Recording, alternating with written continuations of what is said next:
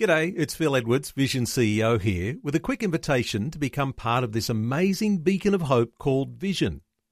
Together we can put our love into action to help people of all kinds build or rebuild their lives on the truth of God. Please consider the part you can play during our upcoming Visionathon appeal, remembering that it's your support that makes Vision possible, including this podcast. Audio on demand from Vision Christian Media. It's easy to imagine that God will do a miracle for other people, but never, ever for me. Sure, I believe God can do miracles, just not for me. I mean, if I believe in a miracle and he doesn't show up, I'm going to look like a fool.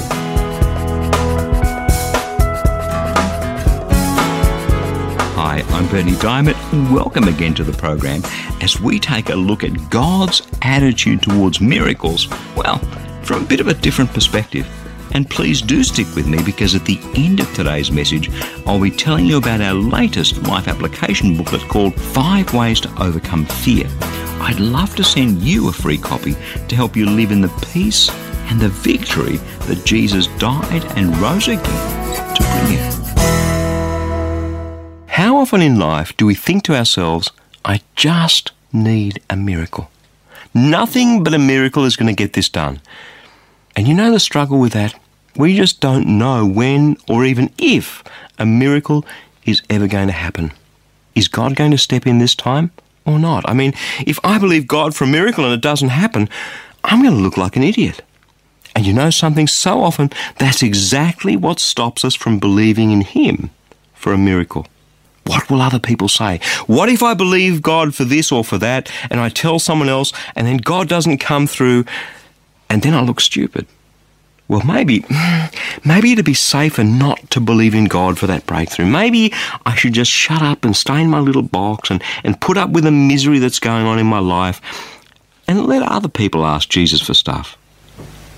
Do you see the mentality? Do you see how pride can stop us from asking and receiving? Jesus once said to his disciples, the reason you haven't received anything is because you haven't asked me for anything yet.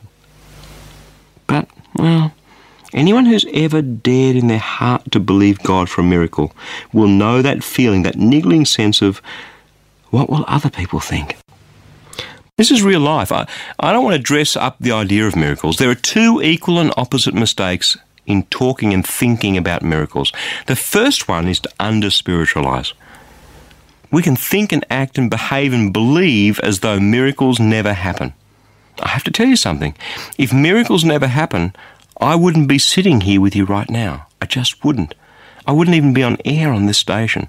I would have gone broke ages ago. The other end of the spectrum is to over-spiritualize. This kind of drifting on cloud nine kind of spirituality, as if nothing ever goes wrong in life if you believe in Jesus. What a load of rubbish. Of course things go wrong. Of course we make mistakes. Of course people get cancer. Of course children die. But somewhere in the middle of all that, the notion that I might be embarrassed if I believe in God for a miracle and He doesn't show up, well, that sort of thing niggles away at our minds, doesn't it? I want to introduce you today to a couple of men at the bottom of the social ladder who put everything on the line, and a third man right at the top of the social ladder who did the same. The first of these two men are blind beggars. They heard that Jesus was in town. Here's what happened. You can read about it in Matthew chapter 20. As they were leaving Jericho, a large crowd followed Jesus. There were two blind men sitting by the roadside. When they heard that Jesus was passing by, they shouted, "Lord, Lord, have mercy on us, Son of David." The crowd sternly ordered them to be quiet. But they shouted even more loudly, "Have mercy on us, Lord, Son of David." Jesus stood still and called to them, saying, "What do you want me to do?" And they said to him, "Lord, let our eyes be opened." Moved with compassion, Jesus touched their eyes.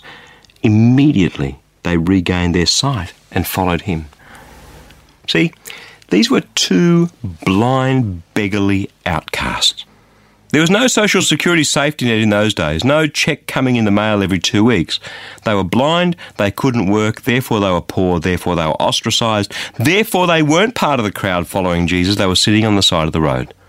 And these crowds were milling around Jesus. They were normal people. They were the beautiful people. They were the people who had a right to be there. It would have been so easy for these blind beggars just to say to one another, "Hey, Fred, Jesus is here." "Yeah, I know, Dave, but look at us.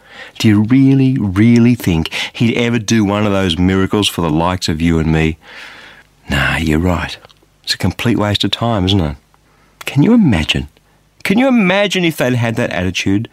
They'd have died blind. What a complete and utter tragedy that would have been. There aren't any words to describe it. I'm not good enough. Let's not go. They would have missed out, wouldn't they? You get it? And look at what they did. They shouted out in public. The crowds told them to shush. But they went public anyway. They went against public opinion. They went against conventional wisdom. Conventional wisdom was, Jesus won't do a miracle for you because you're not one of the beautiful people, right? And yet, they got their miracle. But, I hear you say, but they were outcasts. When it comes to reputation, they had nothing to lose. Well, maybe you're right.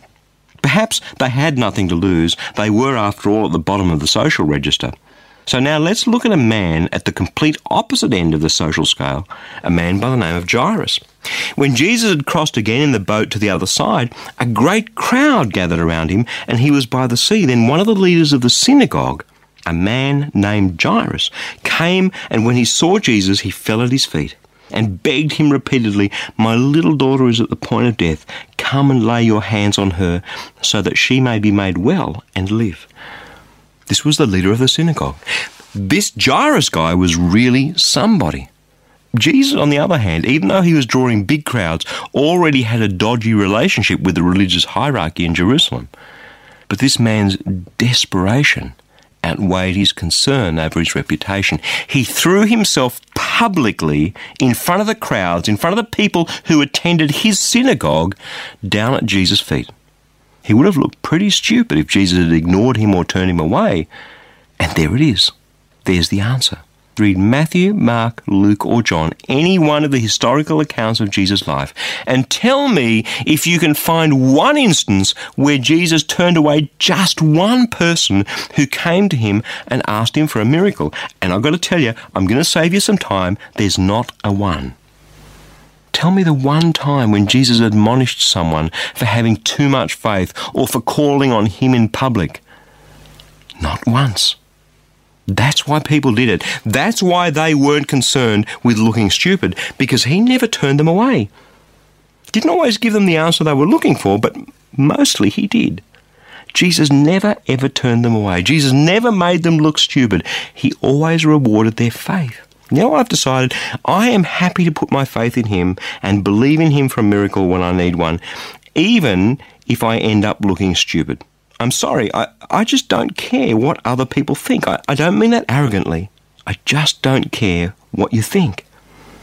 Actually, what everyone else thinks is absolutely irrelevant. I'd rather look a fool. Sure, people think that sometimes, than miss out on the miracle-working power of God in my life. And you know what happens when we abandon our reputation?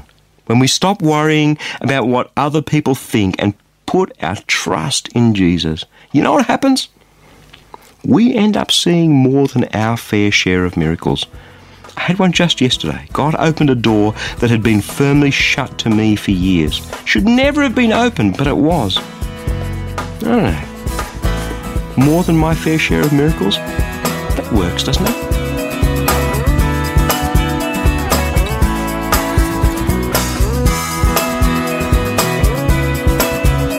Like it or not, life doesn't always go the way we've planned or hoped. And those difficult times can be fearful times. We each go through patches where we're gripped with fear, and some people, even those who believe in Jesus, sad to say, live with chronic fear. Wherever you're at in your life, I'd love to send you a free copy of our latest life application booklet. It's called 5 Ways to Overcome Fear, and it's full of life-changing practical Bible teaching to help you live in the peace and the victory that Jesus died and rose again to bring you. In fact, at the end of each chapter, you'll find some life application questions to help you think through and apply God's Word right into the realities of your life. You can request your free copy of this booklet right now. Either stop by at ChristianityWorks.com or give us a call toll-free on 1300 722 415 and we'll send your free booklet straight out to you in the post. Again, that's ChristianityWorks.com or 1300 722 415. Hey, thanks so much for joining me. I'm Bernie Diamond. Catch you again, same time tomorrow, with a different perspective.